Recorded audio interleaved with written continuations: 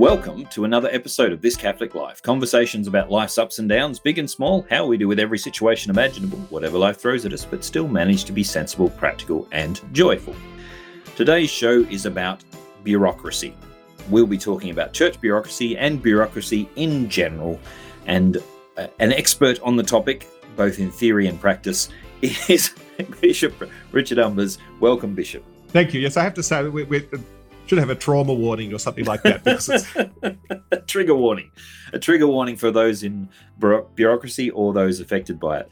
I was once taken aside by a friend when I was complaining about various meetings I had to go to, and he said, just think, every time you go to a meeting, that's at least 10 years off purgatory. Well, no, actually, you may not get out of it via purgatory because when we gather to meet at the cathedral house, there's all these portraits of previous archbishops, and it means they're forced to attend all these meetings. They never escape. It's like a Doctor Who episode. Right. Well, I mean, there's a certain degree to which meetings are necessary because we don't have perfect meetings of mind and we don't understand each other's intentions and planning, and we each have different talents. So somehow these things have got to work in some way. And what have meetings got to do with that? In theory, I mean, I personally would prefer, everyone would prefer a benevolent dictatorship, I think. It's just that they think, quote... benign neglect. Well, to quote Dr. Horrible from that Dr. Horrible sing-along blog show, the world's a mess and I just need to rule it. Well, there's something to be said. So I'm trained as an economist, and, right. And one of the options that an economist will take, which drives everybody else insane, and if I illustrate with a story, I was once with an engineer and an accountant. It sounds like a joke, and the engineer was saying, "This is the solution. This will solve this problem." And the accountant was saying, yeah, but which option is cheapest? And this was going on for about half an hour. And at the end of it, they finally, they exhausted themselves. And I spoke and said, do we really need to be doing this at all? I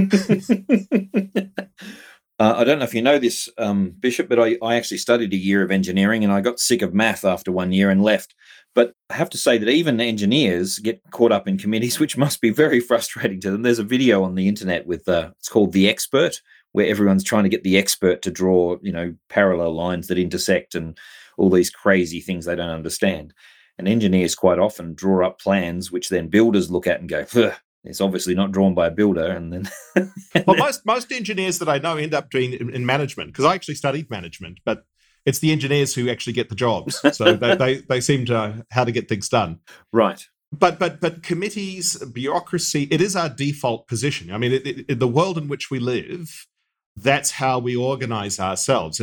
Because as soon as you start to try to tackle a problem, straight away, well, we're going to have a steering group, and then there's going to be, a working group, and then you quite naturally fall into these patterns. There's a book I read which I loved called The Utopia of Rules, the Secret Joys of Bureaucracy. And one of the points that it makes is, for even going back in history, is that, the Mongols took over the known world, greater extent than the Roman Empire. Incredible. No one could beat them. They had the technology. They could shoot arrows on horseback, riding backwards and all the rest. But who collected the taxes? The Han bureaucrats. Right. So who really won? Yeah, I mean, you can achieve a lot with brilliance, but you can't maintain it. And it always makes me laugh when I see people talking about gifts of the Holy Spirit. I take them back to the Bible text, which lists the gifts of the Holy Spirit. And one of those gifts is administration. But I've never seen anybody throw their arms in the air and say, I have the gift of administration, except that the whole church relies on there being some kind of organization. If we're all going to show up at one time in one place, if we're going to have, organize ourselves to build buildings and respond to needs, then we need to be organized in some fashion. But not like the Tower of Babel. Yeah, hopefully not to build a tower to rival God. In fact, that's a very interesting point. The point of the story of the Tower of Babel is that they tried by their administration, by their joint efforts, to replace God, to see themselves as God. And I remember sitting in a Lutheran committee once where they were trying to decide how to respond to a theological question. And I said, well, this committee can't change this. This is about truth. And basically, they said, with a 2/3 majority, these words were actually uttered, with a 2/3 majority, we can change anything. And I said, so what if we decide there's 4 in the Trinity? And they said, yeah, according to the rules, 2/3 majority. Okay. All right, then that was when I realized I had to be Catholic.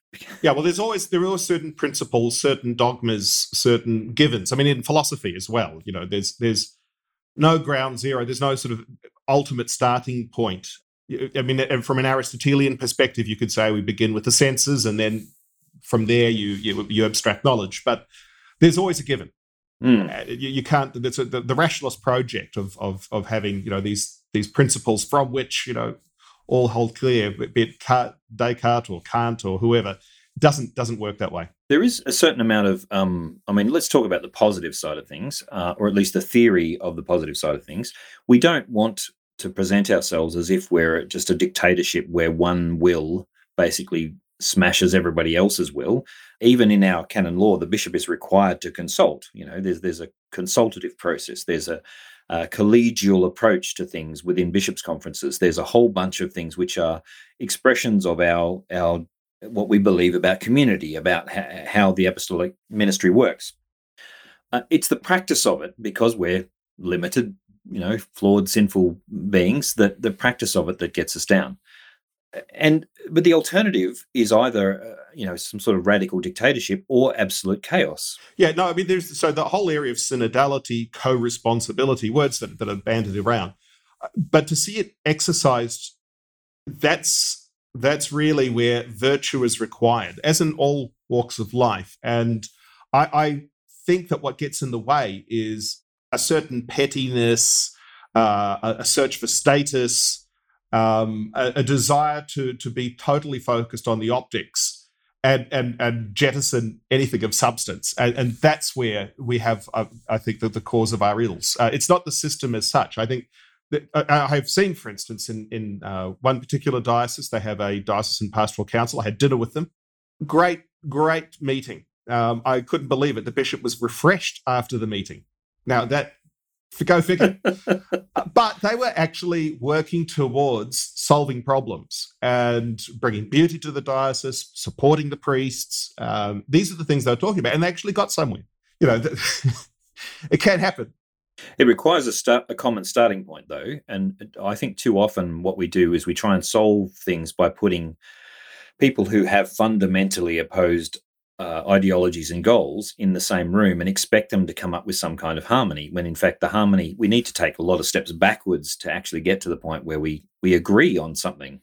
Well, otherwise you just end up with Stalinism. Yeah. And it becomes the 10-year plan that everyone has to make a big, hoot and holler around. But in fact, there's just absolute extreme cynicism by the organisers.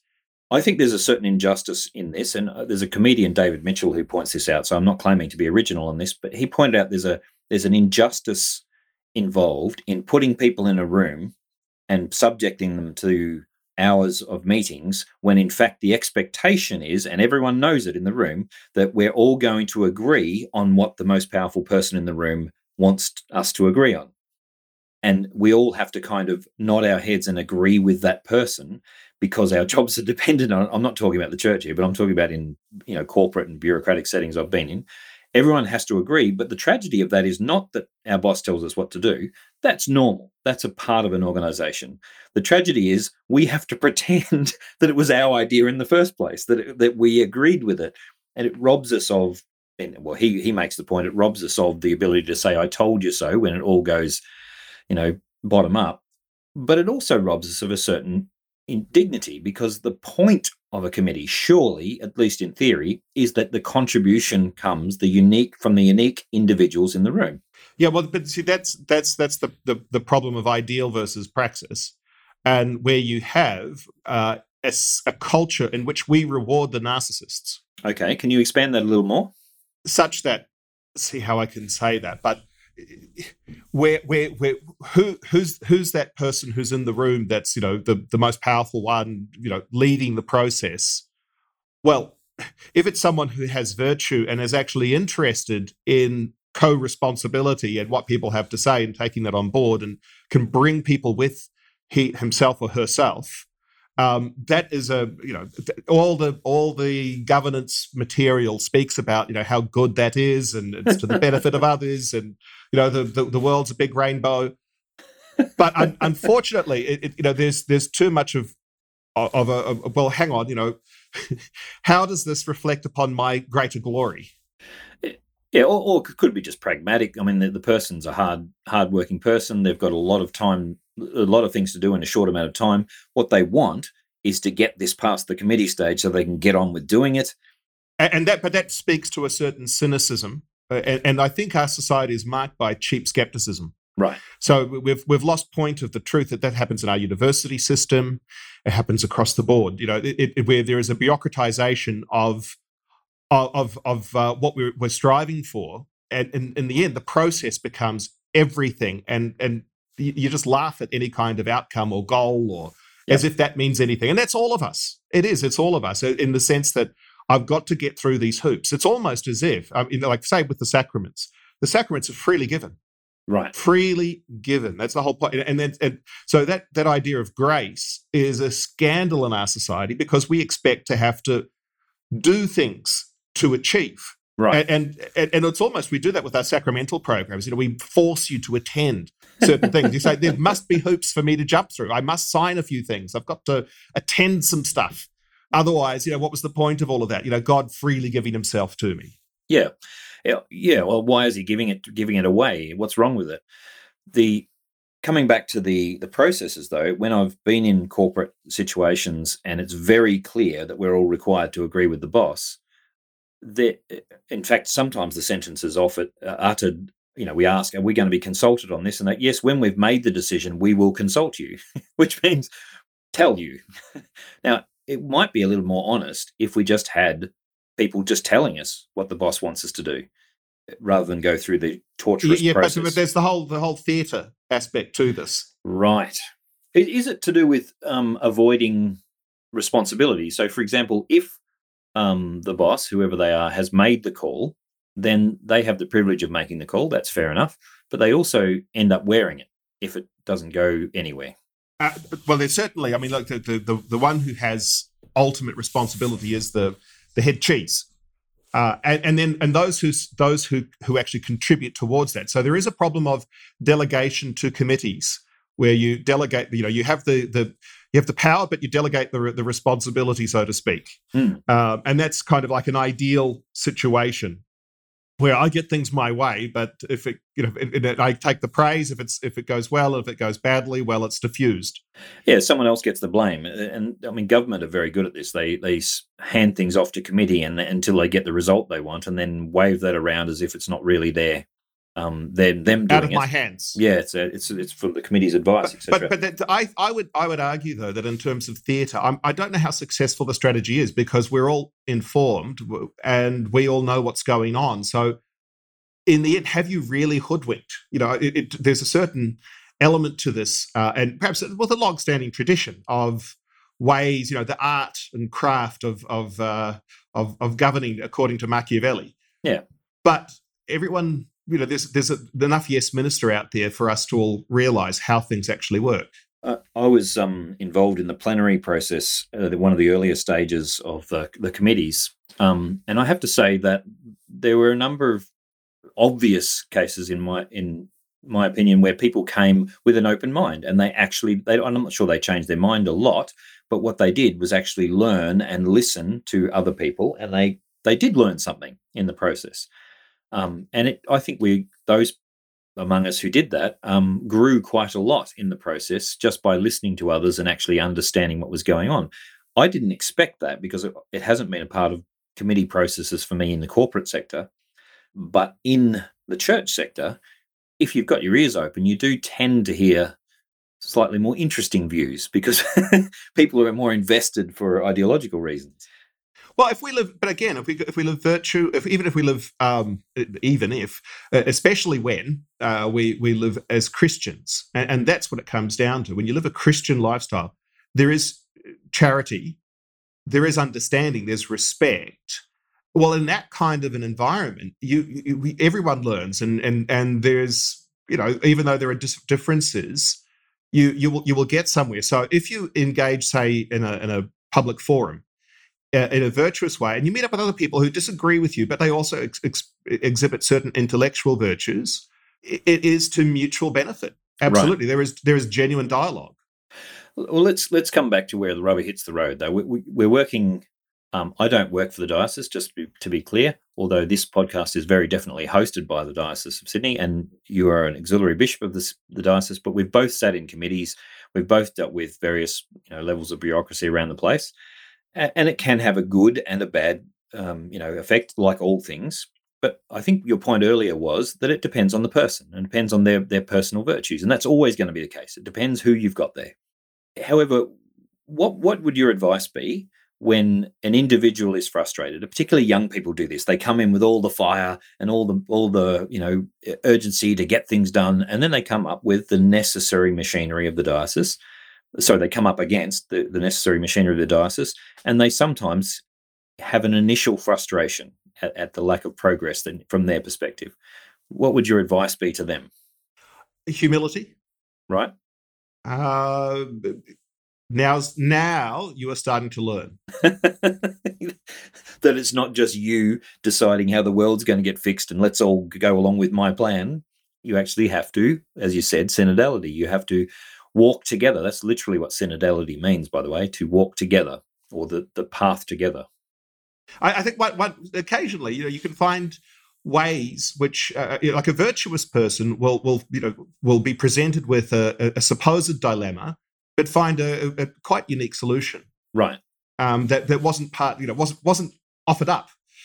Yeah. So in some cases, we allow ourselves to be restricted to the bureaucratic process because we don't want to do anything outside of it. But in fact, often I find that when people sit around blaming bishops for not doing something, or archdiocesan bureaucracies for not doing something, most of the time they could actually deal with it. If they just got off their butt and actually did something, you wouldn't have to worry about that stuff. In fact, there are some quite serious matters that we're addressing in the diocesan plan which aren't about bureaucracy. They're about ordinary, good, salt-of-the-earth people just getting on in their parish. Well, and that's the thing. I think it's knowing there's a place for everything and everything in its place. And so between subsidiarity and solidarity, the Archdiocese, as an example, because I'm an auxiliary bishop of the Archdiocese, is there to provide a framework or a support for the parish.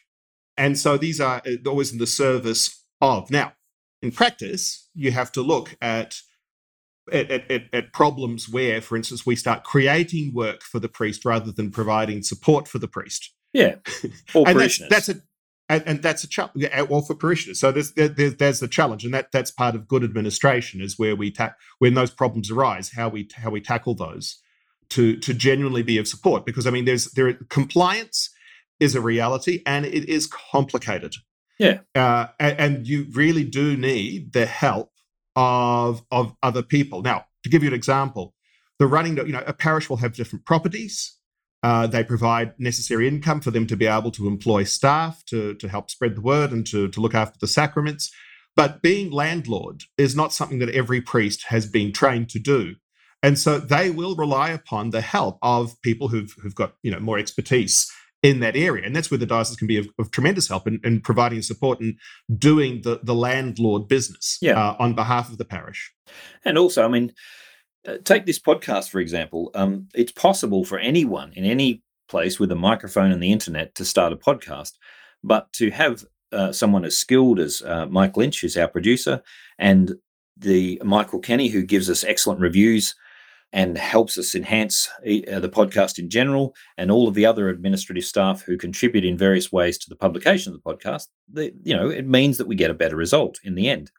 There's also your own podcast, Bishop, which we can give a spruik for right now. That's right, the Episcopal Podcast, which is not of the Anglican Church.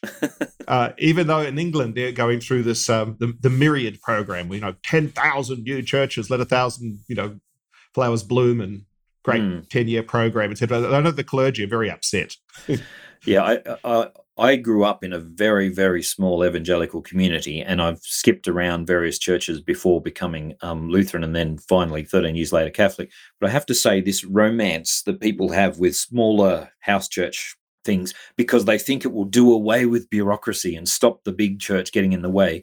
All it does is bring it down to a minute level, the same level of politics and silliness that human beings have when they're trying to make something work. Which was that infamous Zoom conference, which at the start of this year, that council in England. What was the council called? It was just hilarious, almost painful to watch because of the craziness. Read the standing orders and understand them. You have no power here. Anyway, Jackie Weaver. Let's come back. Let's come back to the core of this. The core of this is virtue, as you said. If you have a virtuous person involved in the process, their virtue transforms it into something useful and good. And that virtue comes from the grace of God, and it comes from being constantly. I think your point about humility is well made. The virtue of humility first, the virtue of prudence, comes closely after that. But basically, loving people, even when they're obnoxious or good or pedantic, or they simply happen to be heading in a different direction than what you'd like. This is the point of the process. And that, well, I think when it comes to formation for committees, for sitting on a committee, I think one important point. I don't know how we'd maybe set up a committee to look at the formation for people who are on committees. Maybe that could come out of the synodality process, but it would be helping people to realize they're not the smartest person in the room, right? Because that's what kills everything. Mm. And if they think they're the smartest person in the room, often they're not. Also, we have something to learn from everyone in the room. I've often learned the best lessons that I've learned from the person I least expected it, because they quietly wise in the corner and actually listen to people and come up with some very astute observations, which I should have been listening to all along, and finally realised that I was the silliest person in the room, in fact. Well, a good chair will actually draw that out from different participants. Yeah, well, I have to say, we had Shirley, an Indigenous representative from Broome, on the committee that I was on, and I learned so much just trying to get her to talk. And she was so humble and so beautiful in her own charity that she taught everything she uttered was gold, just gold. And she was the least forceful, the least pushy of the whole of the committee, but the absolute best to have on. Delighted to have had her on. Anyway, we should wrap this up because there are some good rules, and one of them is that we don't go too long. So perhaps if you have any other pearls of wisdom to offer about committees, Bishop. It ain't going away. So learn to live with it, learn to make it flourish. How I learned to love the committee. Oh dear. There you go. It was interesting. It'd be great to do a comedy skit with Jesus and the disciples in committee of some kind. I sometimes wonder about the fullness of time. That was actually 2,000 years ago, because I don't know how things would go today. All right. That's it for this week.